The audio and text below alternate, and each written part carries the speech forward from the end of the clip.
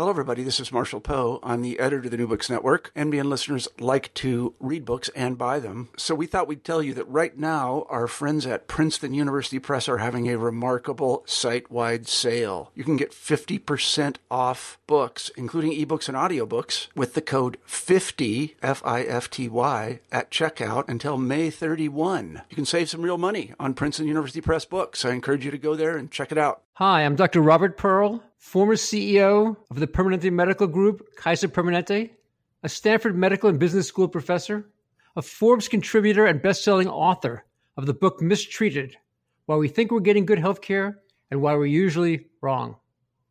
And I am Jeremy Corr, host of the New Books in Medicine podcast. American healthcare is broken. Across the United States, there are over 200,000 patient deaths from medical error every year, growing physician burnout, outdated technology, and inconvenient and delayed care for patients. And on top of all of this, skyrocketing drug prices and increasingly unaffordable out-of-pocket patient expenses. For decades, our nation's political and medical leaders have talked about fixing the American healthcare system, and yet the problems are now greater than in the past. Every other industry that is inefficient and ineffective has experienced disruption. Healthcare will be no different. The question is whether the solutions will come from inside the healthcare system or be imposed on it. We'd like to invite you to listen to our new podcast, Fixing Healthcare with Dr. Robert Pearl and Jeremy Corr. Each episode will feature one of the top leaders and innovative thinkers in healthcare today. The show's format is simple. The guests will present a roadmap for fixing American healthcare's biggest problems, and from there, Jeremy and I will scrutinize the plan and help listeners separate fixes that have the potential to succeed from simply the hype. Our goal is that everyone from healthcare consumers to political and medical leaders will find value in the discussions on our show. You may not agree with the different solutions offered, but you will never again conclude that nothing can be done. We hope you will join us. Please subscribe via iTunes or your favorite podcast software. For more information, visit our website at www.fixinghealthcarepodcast.com.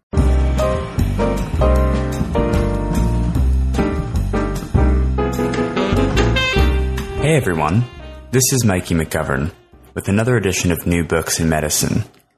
In last month's interview, we traced the history of genetic counseling as a profession in the U.S. with Alexandra Minna-Stern. Today, we move into the present, or very recent past, to investigate how genetic knowledge affects the dynamics of healthcare today. Despite unequivocally having the highest GDP per capita for a nation of its size, the U.S. lingers somewhere in the 30s when ranked against other nations on infant mortality. Why have we been as of yet unable to put our biomedical developments into practice? One good answer is that the biggest problems don't require a technological fix, but rather a social one. In Saving Babies, The Consequences of Newborn Genetic Screening, published in 2012 by the University of Chicago Press, Stefan Timmermans and Mara Buchbinder don't address this paradox head-on.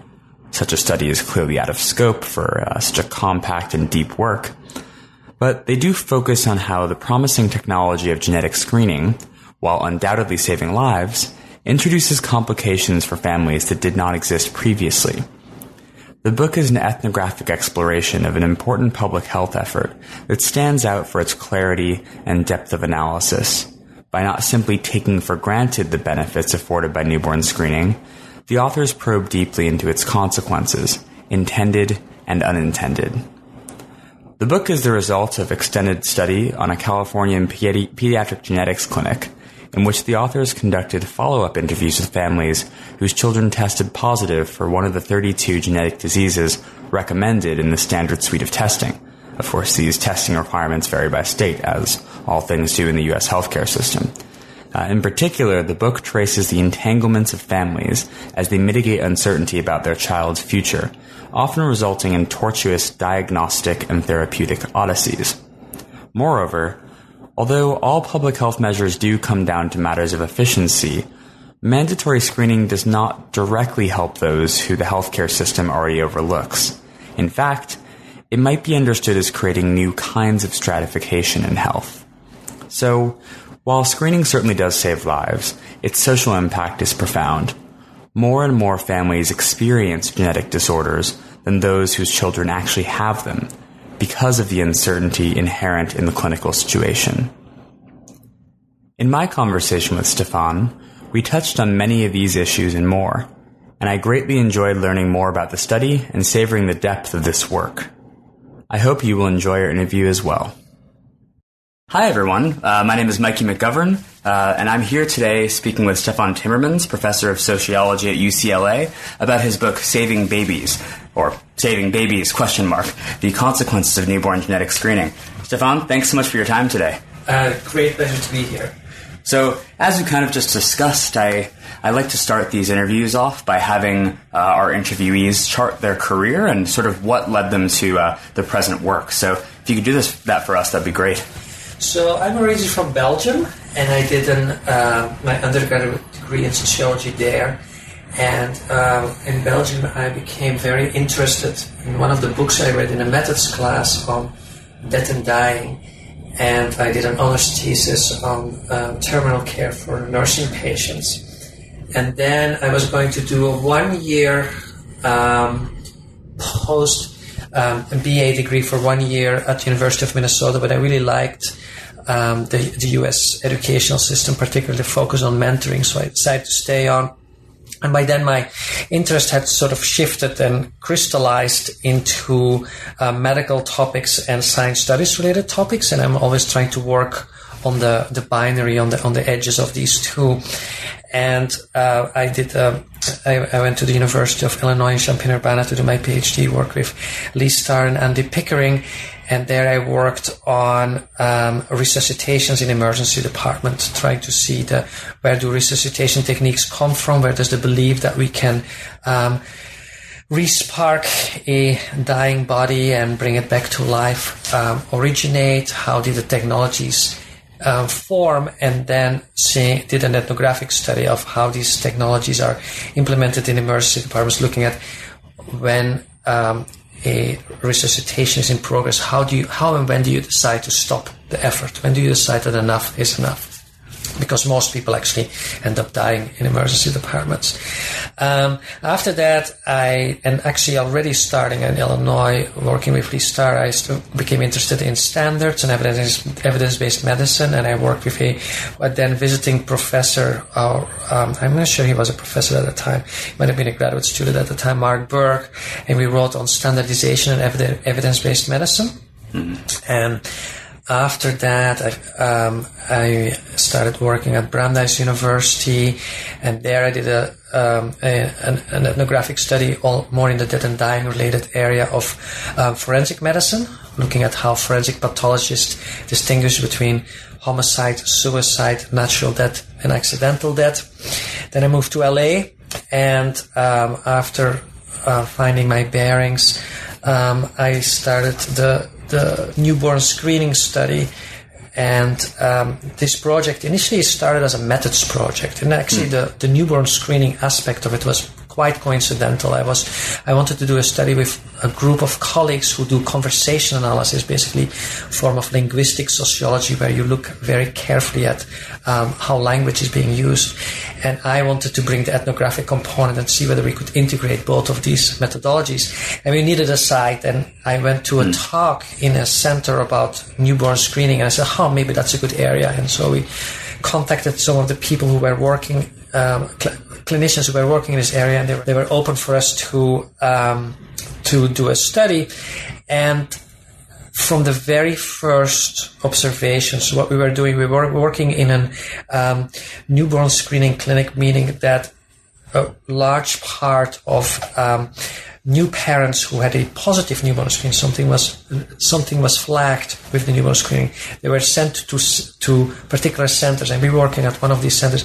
In the very first observation, I sort of almost immediately put the methodology part aside because we became so absolutely intrigued and fascinated by the drama that newborn screening brought about. And the drama was that, and it was already present in the very first case, and if you read the book afterwards, you can see how much that became one of the major themes of the book.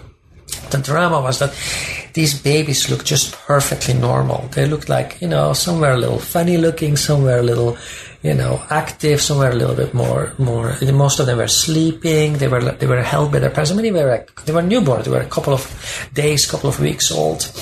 And the doctor came in and basically said to this very first patient that we saw, and we saw this over and over again in other interactions, this newborn screening test flagged something suspicious about your baby, and it could be something really serious. And we're going to see whether it is actually really serious. But there's a possibility we don't find out. And if it is serious, it could be very serious, it could be life-threatening. But at this point, we don't really know. And so this moment of uncertainty that these families had to grasp with a baby that looked perfectly fine, who looks no symptoms whatsoever, but a test that flagged something suspicious, and that could really set the life course for the child, very striking and important. Mm-hmm. Yeah, that's fascinating that it started that way. Because as soon as you said that it started as a kind of methods experiment, I was thinking I didn't really remember much linguistic sociology in forming this book. No, and so this came out of an NSF grant, and the co-PI, he was the more of the linguistic sociologist, and he sort of distanced himself from it. But the really good thing he did, besides helping write the grant and all the support and advice he gave, is he hired an anthropology research assistant to help us with the process of data gathering, and that was Mara Buchbinder. And so Mara and I then worked out the rest of the story. So. Mm-hmm. And how was this book working? How was the interaction of working with the collaborator on this book, as opposed to just sort of taking it fully in your own direction? I actually really enjoy working with collaborators. I'm quite confident that I can do these things on my own, but I feel that if I have a collaborator, it brings other things out of me and it pushes me in particular ways. And so it's sort of like when you're in a relationship with somebody, and to some extent you're in an intellectual relationship with somebody. And in a relationship, always somebody is more meticulous and the other one is a little bit more crazy loose. And it's sort of in the same way if you have these intellectual collaborations. And in this kind of collaboration, I was definitely the one who was maybe a little bit more on the creative side, trying to do original things. And then Mara was much more the person who was trying to be keeping me grounded and making sure that everything we said can be double checked and triple checked, and we found patterns in the data. So it was a very productive way in terms of feeding off each other and learning from one another. Mm-hmm. And what's nice about the book, I think, is that it really does maintain this really nice ethnographic sense to it. There's a lot of emphasis on narrative, and it's really nice the extent to which you let a lot of your subjects really speak and kind of weave the story together through these narratives. But obviously it's grounded then by a lot of really rigorous analysis of quite a large set of interviews and follow-ups. Like what was the scope of the study that you did? So the scope of the study was that we so when the families were contacted by the newborn screening program and sent to the clinic, we would be there on their first visit. And if they came back, we would try to catch them every subsequent visit as well. And then we also, and the clinic only met one afternoon a week. So we saw these patients in the afternoon. And then at the end of the day, there was a staff meeting where the staff would sit around the table and discuss all the cases, because there were 3-4 geneticists seeing different patients at different times, and not all newborn screening patients. It was a diverse clinic, and so we attended also the staff meeting, which was very interesting because the way that the clinicians talk to the family is often very different from the way that they present the same case to their colleagues and zoom into what they think are the bottlenecks and the pressing points. And then we did follow-up interviews with the with the families, interviewing them in their home and seeing what they, how they made sense of the situation, how they incorporated this potential danger in many cases, in some cases actual danger, because in some of the kids that we followed developed symptoms and they became sick, and so these people were on a very different trajectory. They had to reconcile themselves with the prospect of having a child with disabilities or special needs. Right. So in a way, you did follow a lot of these patients along what you characterize in the book, or perhaps also what policymakers that you discuss in the book call the diagnostic odyssey. Yeah, so one of the rationales for doing newborn screening is that you're going to try to you screen the entire population for rare conditions in the hope that you can catch them right at birth. And so what happens if you don't have a screening program is these babies develop symptoms and they are sent from one doctor and to the other doctor and they're sent back home, and it takes months and months before you find out. And by then, often damage has been done that is unrepairable. And so the idea behind a newborn screening program is that you catch these affected children before they get sick. And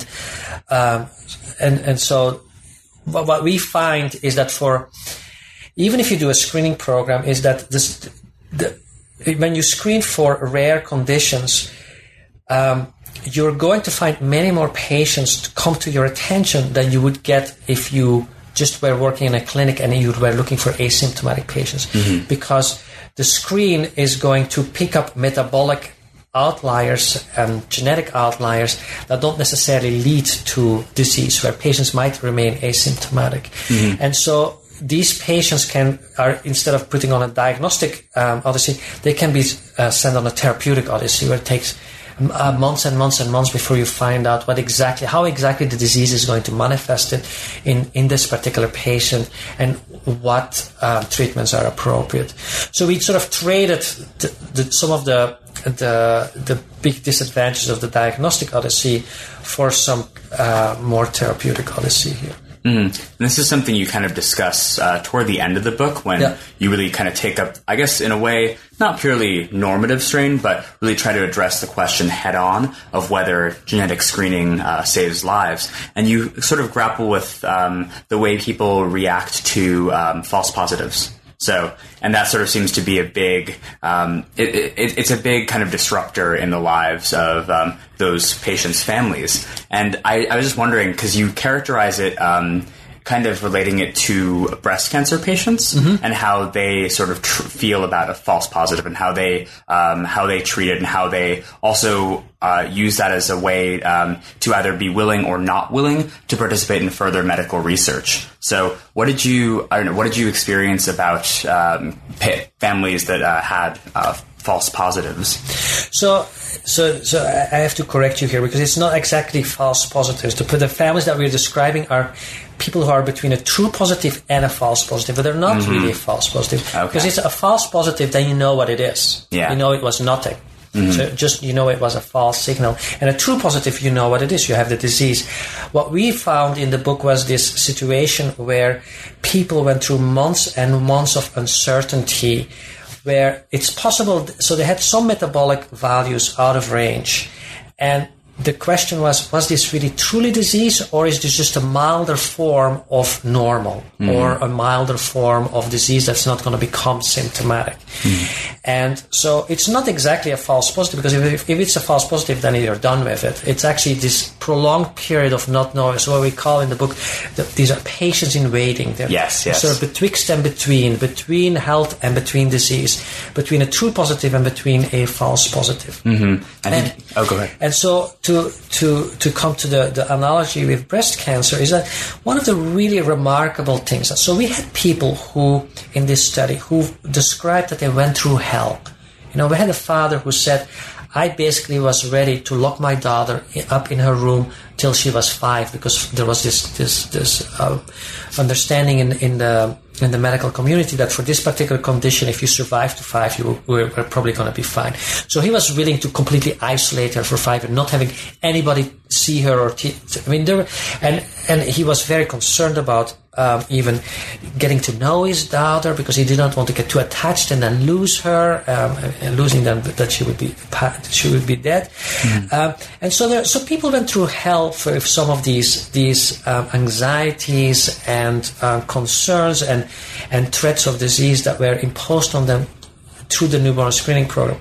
But still, nobody told us that they regretted that their child had been screened. And so that's really puzzling. I mean, if you have gone through this extraordinary, devastating, emotional experience where your entire life is put on hold, and children are very important in our society, and being a good parent is very important for people. So all of that has been called into question, and still everyone was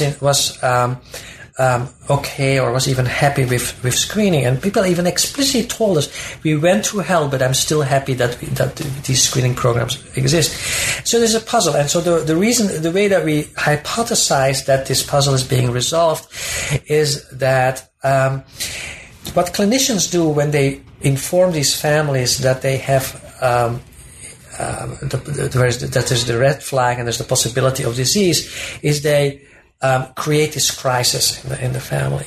But then, as time passes, and while the time passes, they do lots of follow-up testing, and most of this remains inconclusive. But since the child does not deteriorate or doesn't show any symptoms, they more or less come to the conclusion that it's probably nothing to worry about.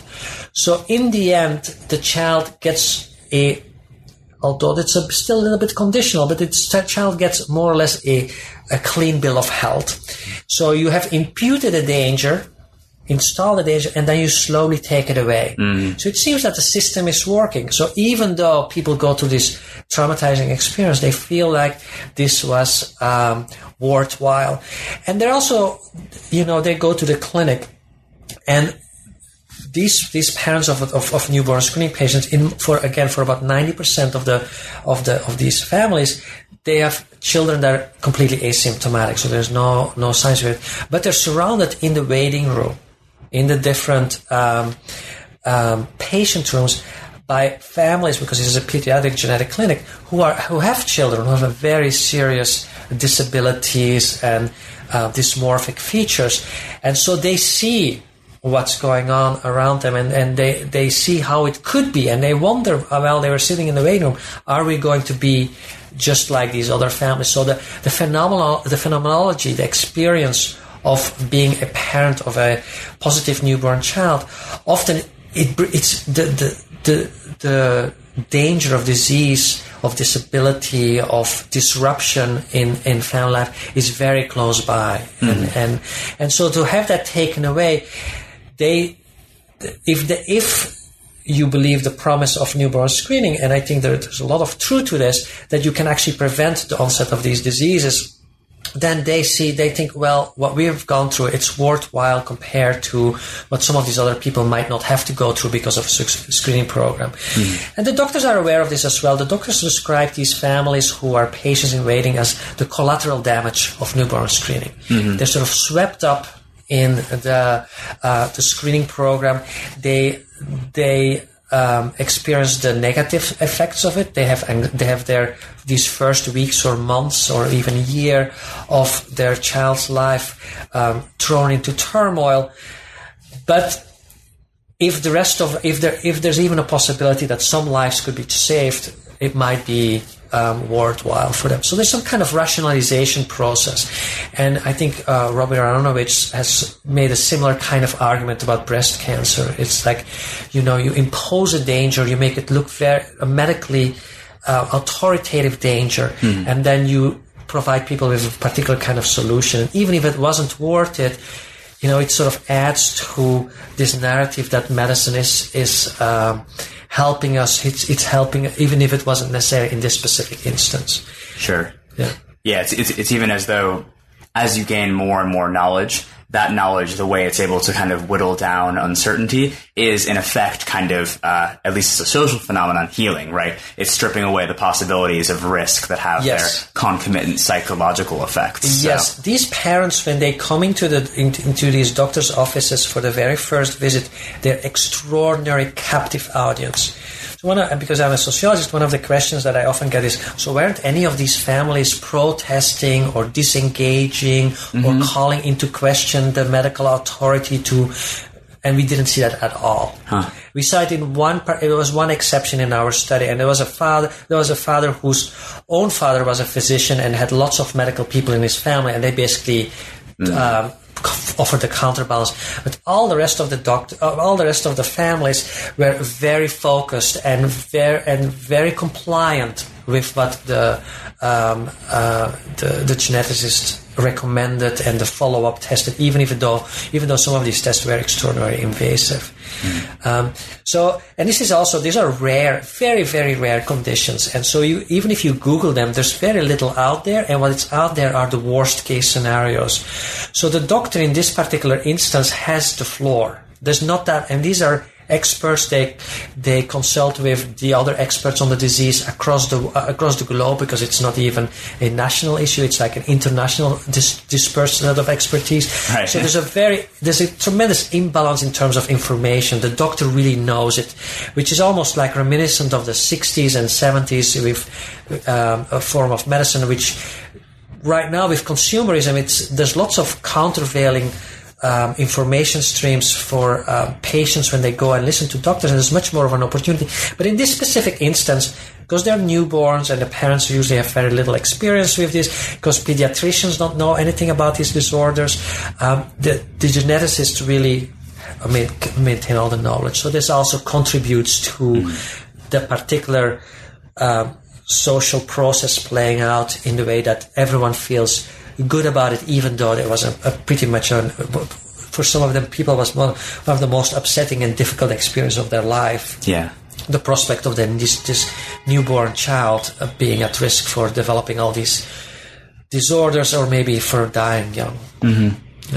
There's a lot of things I could ask you about following up on that. Sure. But one of the things I'm interested in, to maybe provide a thread of continuity between these interviews I've been doing, is I talked in my last interview to Alexander Stern at University of Michigan, who's written about the history of genetic counseling. Yeah. So you've been kind of using these terms, doctors and then geneticists, kind of not necessarily like interchangeably, but you've raised both of those. So I wondered if you could kind of delve into what the different roles there are in kind of medical advising and research, and how those kind of play out. Because in the book, I do recall a lot of these. You talk about the kind of workshop where doctors discuss cases, but I don't see also a lot of the kind of the more, I guess the labor that would be more related to emotional labor and genetic counseling on the part of people who are non-physician, like expert practitioners. So I was wondering if you could unpack that a bit for me. So the person who really runs the program is a nurse practitioner. Oh, really? And so she does all the coordination of care. She contacts the families, sets up appointments with the clinic. She's their main person of contact, and she is the one who coordinates with the 4 or 5 geneticists that we followed. So whenever it's a newborn screening case, she is always present. And then there are in the place where we studied, there were 2 genetic counselors, and they can come into the meeting and the consultation, but often they didn't, because they were, like I said, there were 3-4 geneticists seeing patients at the same time, and they weren't always needed in the newborn screening cases. So it were the geneticists, the clinical geneticists, who did most of the counseling. And then there's another division of labor with the social worker, because especially if the child becomes symptomatic, there's a lot of services and a lot of tacit knowledge about how to access these services that these parents need to get up to speed very quickly, because there's only a 3-year period that they have the most access to services, because that's the way the mental retardation health services are organized. This is a 3-year. The first 3 years of the life are considered the most critical, and so these people need to be plugged into that system as quickly as possible. And so the social worker did a lot of that kind of emotional work. I mean, this is something that genetic counselors are not necessarily as attuned to, but again, a lot of the experience for families is not just dealing with this idea that their child might be dying or at risk for mental retardation, but it's also making sure that the insurance company pays for the visit, that the insurance company will pay for dietary treatments, which are not regarded like as drugs or medical devices, is more regarded as vitamins. And so you often, if it was an HMO, the geneticist, the nurse practitioner, and the dietitian and the social worker had to be on the phone and try to work with the one person who could make the decision to allow that. And then there's a whole bunch of services that are early intervention services that are that need to be tapped and that also require tremendous energy for these families to get into. But so the doctors did a lot of the geneticists did a lot of the genetic counseling aspect of the visit. Mm-hmm. And they had very different approaches to this. There were doctors who set an agenda at the beginning and then sort of went through everything and then asked for questions, and other ones that were much more loosely organized. But there was very much in the site where we studied. There's a lot of equity between the genetic counselors and the doctors and the geneticists, in the sense that genetic counselors would remind the doctors of what was at stake, and they would debate whether to do additional testing before they would see the patient. And I mean, they usually had a plan of action, and the geneticist and the genetic counselor were trying to be on the same page before they went into there. So the geneticists that we studied did a lot of the counseling aspects of the case. So there was not a separate genetic counselor, geneticist, social worker, dietitian.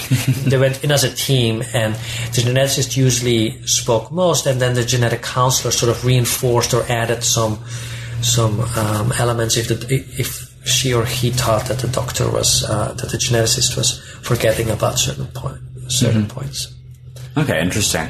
Yeah. Now I wanted to, speaking of kind of these sort of shifting labor roles and hybrid positions, I wanted to ask a question about standards, mm-hmm. and how some of one of the chapters in particular in this book kind of relates to some of the earlier work that you've done on standards in medicine. Mm-hmm. So in the chapter on shifting disease ontologies, mm-hmm. you kind of talk about thresholds and the really difficult problem of pinning down these inborn metabolic disorders that you can find through screening. And it's really interesting because, in a way, this idea of newborn genetic screening, even for not just sequencing genomes, but just screening for certain identifiable tests, is kind of like the, if not ultimate, a very kind of big expression of standardized medicine. Mm-hmm. It's something that's accessible to at least most Americans who have a childbirth in a hospital, and really it does represent the actualization of a drive to have some sort of care across the board that can identify public health issues that might affect the population at large,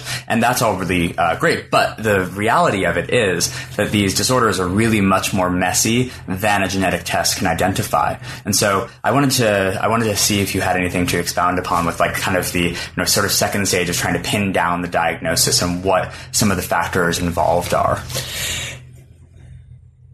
Okay, so I was thinking you were going one direction, and none of your questions sort of veered a little bit at the end, in a different direction. So let me just talk a little bit about the shifting ontologies aspect of this. So indeed, one of the interesting aspects of newborn screening is that in the U.S. healthcare context, it is a quasi-universal program. Right. Almost every baby in this country gets screened for these rare genetic conditions. And that's really remarkable in the context of the U.S. healthcare system, where almost nothing is guaranteed unless you make it till the age of 65 and Medicare kicks in, and then there are health services for you available. But before 65, there's very little that is universal. But here's one thing that is really universal. And what's also remarkable is that it's a public health program. It could be a commercial program where the people who opt for screening and are willing to pay for it, they could just order the test, just like we now have cord banking, and we have other optional issues that people can decide when they give birth. So this is a public health program, and this was contested in terms of the history of newborn screening, but and with it comes the idea that it is a standardized. It should be the same across the entire nation. And the reason that we had the expansion of newborn screening in 2006 was exactly because of these differences of conditions being screened for between different states, because the decision to screen is a state's responsibility, and inevitably we would have states that screen more than others, and then inevitably because of that you would have a baby that was born in a state that didn't screen for particular kind of conditions, and if they had just been born in a neighboring state, they would have probably been picked up by newborn screening. So these were very dramatic stories that caught a lot of attention of the policymakers. But with a standardized screening program, so even if you do it across the country and you screen for the same kind of conditions, one of the unintended consequences, and unintended only in retrospect, because once you look at the history, we have lots of instances in which that already had been happening in screening programs, but it also manifested itself in newborn screening, is that once you screen an entire population for rare conditions, you're going to find that the diseases that you thought you were screening for are going to manifest themselves in very different forms and shapes than you thought existed. And the reason why you are mistaken about this is that your knowledge base up until the screening program were only the patients who were symptomatic. So they all had the disease. And your entire treatment program, your diagnostic regime, your guidelines, your cutoff points, everything you know about the disease is based on a symptomatic population.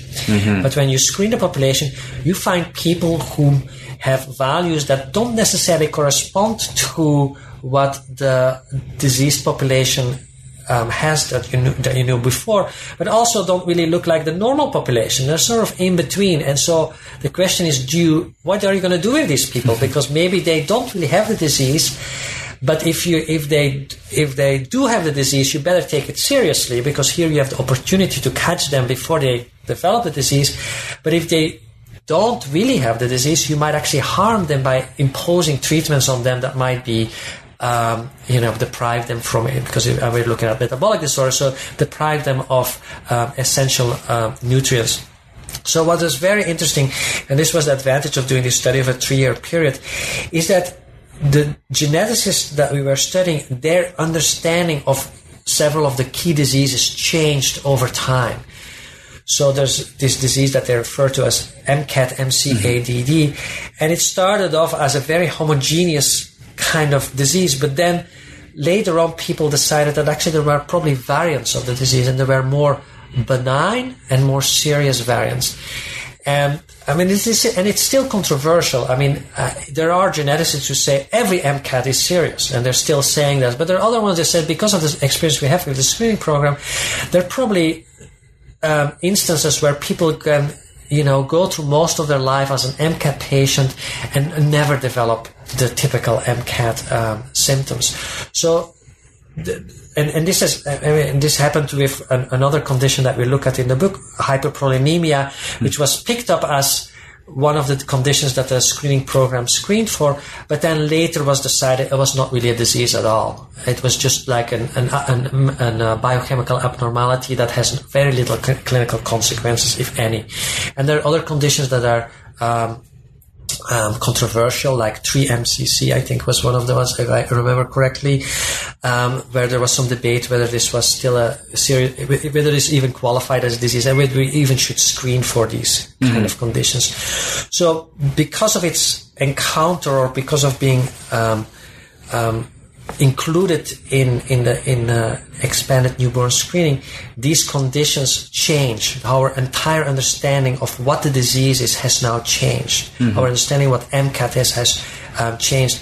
And actually, I mean, in MCAT, it also was supposed to only go in certain kinds of populations, but then we found, oh no, other populations have MCAT as well. We just didn't, it wasn't picked up, or they were never rendered visible, or maybe it was not diagnosed because we associate with a particular ethnic group. Mm-hmm. Yeah, that raises really interesting issues in the epistemology of medicine, right? Yeah. That tends to be more focused on the negative, on disease. It's my favorite, one of my favorite quotes goes from Georges Canguilhem, talking about how I believe it goes that the abnormal, the pathological is, while logically posterior, is psychologically, at the foreground, whereas the normal is sort of, kind of residing off in the background and seemingly, kind of inactive. But in this case, as soon as you have a broader population of patients, normality really comes to kind of redefine everything that was known about the disease. Exactly. Yeah. Yeah, and it affects, everything what you do to these families, and it affects everything you communicate to peers, and so the entire, it's like there was this placid lake, and you threw a rock in it, and now everything is reverberating in different directions. Mm-hmm. So it's not only that individual families are caught into this newborn screening net or web, even if they have even if they don't belong in there, but now our entire knowledge base, our genetic knowledge base, is being changed because we shift from an individual somatic picture to a population picture, and the population passport of the disease is very different as the individual passport. Mm-hmm. And on the subject of populations, I sort of wanted to kind of direct attention toward an area of the book and the book does address it, but the kind of, how, in a way, genetic screening does kind of manifest the same asymmetries and inequalities that are present in the American healthcare system, particularly in issues between race and class. So in, I believe, the chapter where you ask, does genetic screening save lives, you talk about kind of the later, when patients are diagnosed much later with the condition, and how, the kind of, the seriousness of the condition compounds because it wasn't caught earlier. So do you see, despite the fact that we have this, quasi-universal screening, are the same kinds of, inequalities and stratifications that affect the rest of the population present, and do they affect the treatment and outcomes of newborns? So they are and they aren't. So in some ways, we sociologists use the term fundamental causes of diseases, and this is like the if you were to be able to change poverty structures in the United States, you probably would you would have thrown a huge rock in the lake, and the entire disease profile of the population would change dramatically. And so there is a way in which race and class compounded affect the outcomes of newborn screening. But there are also ways in which newborn screening itself create new forms of stratification. And the book's title is Saving Babies with a question mark. And when a sociologist or social scientist has a question mark in the title, the answer is usually no. Yeah. But in our case, it's a little bit more qualified than that. So the real public health rationale for doing this universal newborn screening program is that we can catch these babies early on. We can identify them early on as at risk for developing disease, and then we can intervene, and then we're going to be able to save their lives by doing this, rather than having them deteriorate to a point where it's going to be too late, and then having to deal with a severely disabled or a dying child. And so if you think about the way that we're now doing the screening, this promise of saving babies is only partially fulfilled. So first of all, it depends a lot on the actual condition you're screening for, because some of these conditions, even if you know at birth that you have this condition, there's actually very little you can do about changing the course of the disease. There's no treatments available, or it's even knowing in the first couple of days it's already too late. I mean, it's just the window of opportunity to intervene is very disease dependent. MCAT example that I gave earlier, that's actually a disease where the window for opportunity is actually very favorable. You can change the diet of the child and then actually offset the disease that way. So that's the first set of factors. It has to do with the actual disease. And so there's a stratification already based on the disease situation. And then the second one is that newborn screening on its own doesn't really save lives. What you need people who connect the dots. And these people are, the doctors think or the geneticists think they are these people, but in fact it are the parents who are this. So you need somebody who is extraordinarily vigilant and watches their child, and whenever a child develops the signs of a pending crisis, interprets these correctly and rushes the child to an emergency department or to a medical care center to act on this. So there's a lot of invisible work that is being obliterated with the phrase newborn screening saves lives. I mean, there's a lot of work on which that the newborn screening life-saving potential rests that is often unacknowledged because it's not reimbursable, it's not trainable, it's just part of the responsibility of parents. But of course, I want to give the impression that saving lives would just depend on the parents or even on the parents and the disease they have. Then it also happens to depend for a large extent on these pre-existing structures of the healthcare field. Because, as I mentioned before, newborn screening is a public health program, but the care for the children enters just a normal healthcare system. So there's a boundary between public health and healthcare. And so all these inequities and difficulties of accessing care that we are very familiar with for any kind of condition, they gradually erode the life-saving potential of newborn screening as well. I already mentioned that for some of the dietary supplements, many of the HMOs do not reimburse them, and they're not obligated to do this, so it's on a case-by-case basis, and some parents just give up. Yeah. And then there are other instances where through the child you can actually diagnose the mother, so that is the maternal disease, and the children might have health insurance, but the mothers might not have health insurance. So again, that's like a missed opportunity to take advantage of the knowledge that you have gained. Right. So there's a lot of stratification that occurs in the healthcare system, and there's this handover from public health to the medical care system. So, when we say screening save lives, the more appropriate way of saying this, but it's of course not as catchy, is that newborn screening offers an opportunity to save lives. And it does save lives. I mean, there's no doubt about it. I mean, we have examples in the book, and there's lots of other examples.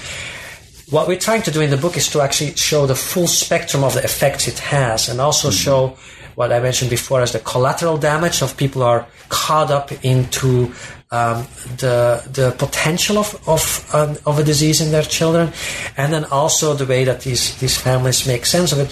And then there's also a group of families for whom newborn screening doesn't really make that much of a difference because their child is on this pathway to disability anyway. But then there's a smaller group, and depending on where you look from, if it's your child, you're very happy to be part of that group. But there's a smaller group for whom newborn screening definitely does make a difference. And there are kids that are now here because of newborn screening that probably would have died if it wasn't for being picked up at birth and going in a very intensive medical care. But again, we don't maximize this because the healthcare system doesn't provide the same high quality care to everyone. And if you're born in a poor household, you probably will be at a disadvantage to take to use the opportunity to its fullest extent. Mm-hmm. So it's really about this, kind of production of patience and waiting. And then what happens after that is often kind of left up in the hands of the U.S. healthcare system. Yeah. So the patients in waiting, they often just don't even interact that much with the healthcare system. It's all where the healthcare system makes the biggest difference is when you actually have the true disease. Right. So when newborn screening does what it's supposed to do, when it identifies you at birth with a rare metabolic condition, and then it hands you over to the healthcare system to take care of it. Mm-hmm. We saw tremendous differences between the poor, often Latino families in our sample, and then the wealthier white or African American families in our sample. So we saw enormous differences in outcomes, and our sample is too small to really draw causal conclusions of there, but there seems to be hints here that, and it's not just hints because we know this from an enormous other literature that access to healthcare, if you have serious diseases, is going to make a difference in the course of the disease. Mm-hmm. Yeah. That's really fascinating. So, Stefan, I wanted to actually conclude our interview by having you talk a bit about your current work. So if you could enlighten us on that would be great. Yeah. So the same people that I studied for the newborn screening, they wanted to write an NIH grant for doing exome sequencing, which is a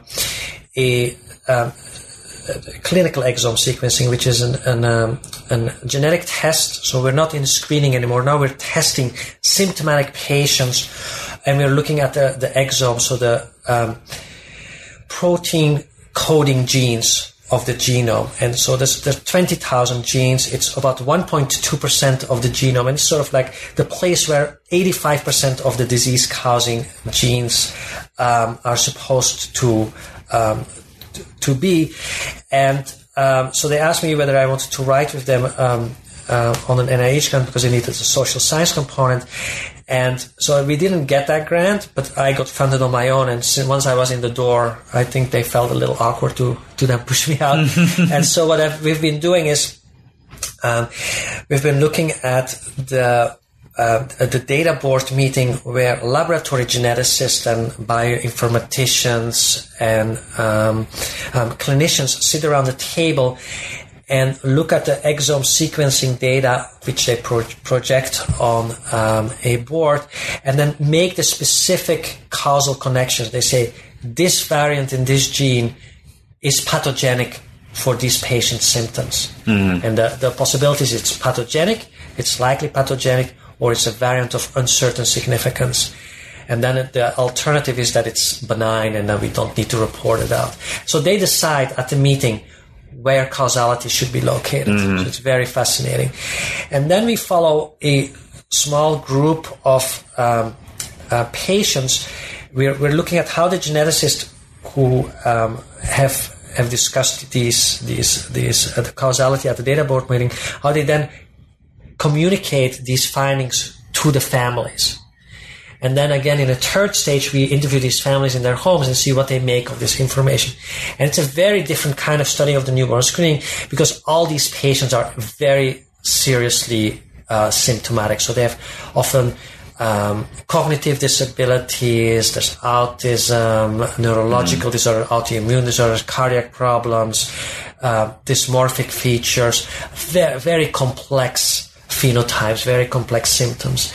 And so what I'm interested in here is like how these geneticists like locate causality and what are the consequences of the causality.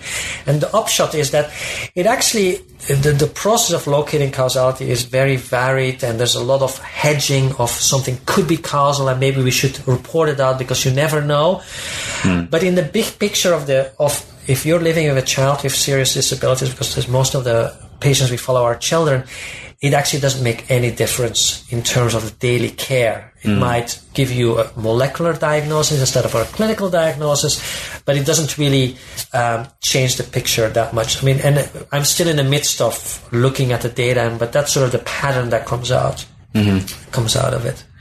And one of the really interesting findings, which goes back a little bit to the Saving Babies study, is that so for the child with disabilities, having a molecular diagnosis doesn't necessarily matter that much, but where it can matter a lot, or where it really gets a very different meaning and significance, the same causal finding is then in the discussion around the reproductive decision of the parents. Yeah. Do they want what do they want for their next child? Mm-hmm.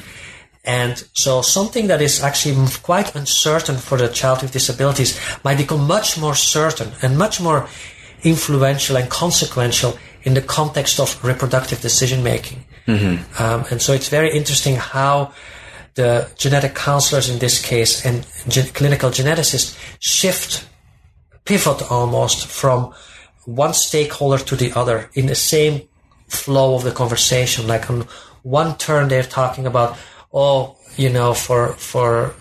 your daughter, it actually doesn't really mean that much. But then if you want another child with this, you have a 25% of having this again. And so you might want to think about this. Yeah. So it's very interesting, this kind of shifting back and forth. Oh, that's fascinating. I look forward to reading more about that. And Stefan, I wanted to thank you so much again for meeting with me here in Chicago. And I hope all of our listeners have enjoyed this podcast. If you haven't checked out the previous one with Alex Stern, you should definitely take a listen, as I think these two discussions really do kind of form a really interesting thread about genetics and society and genetic counseling. So thanks so much. This has been New Books in Medicine.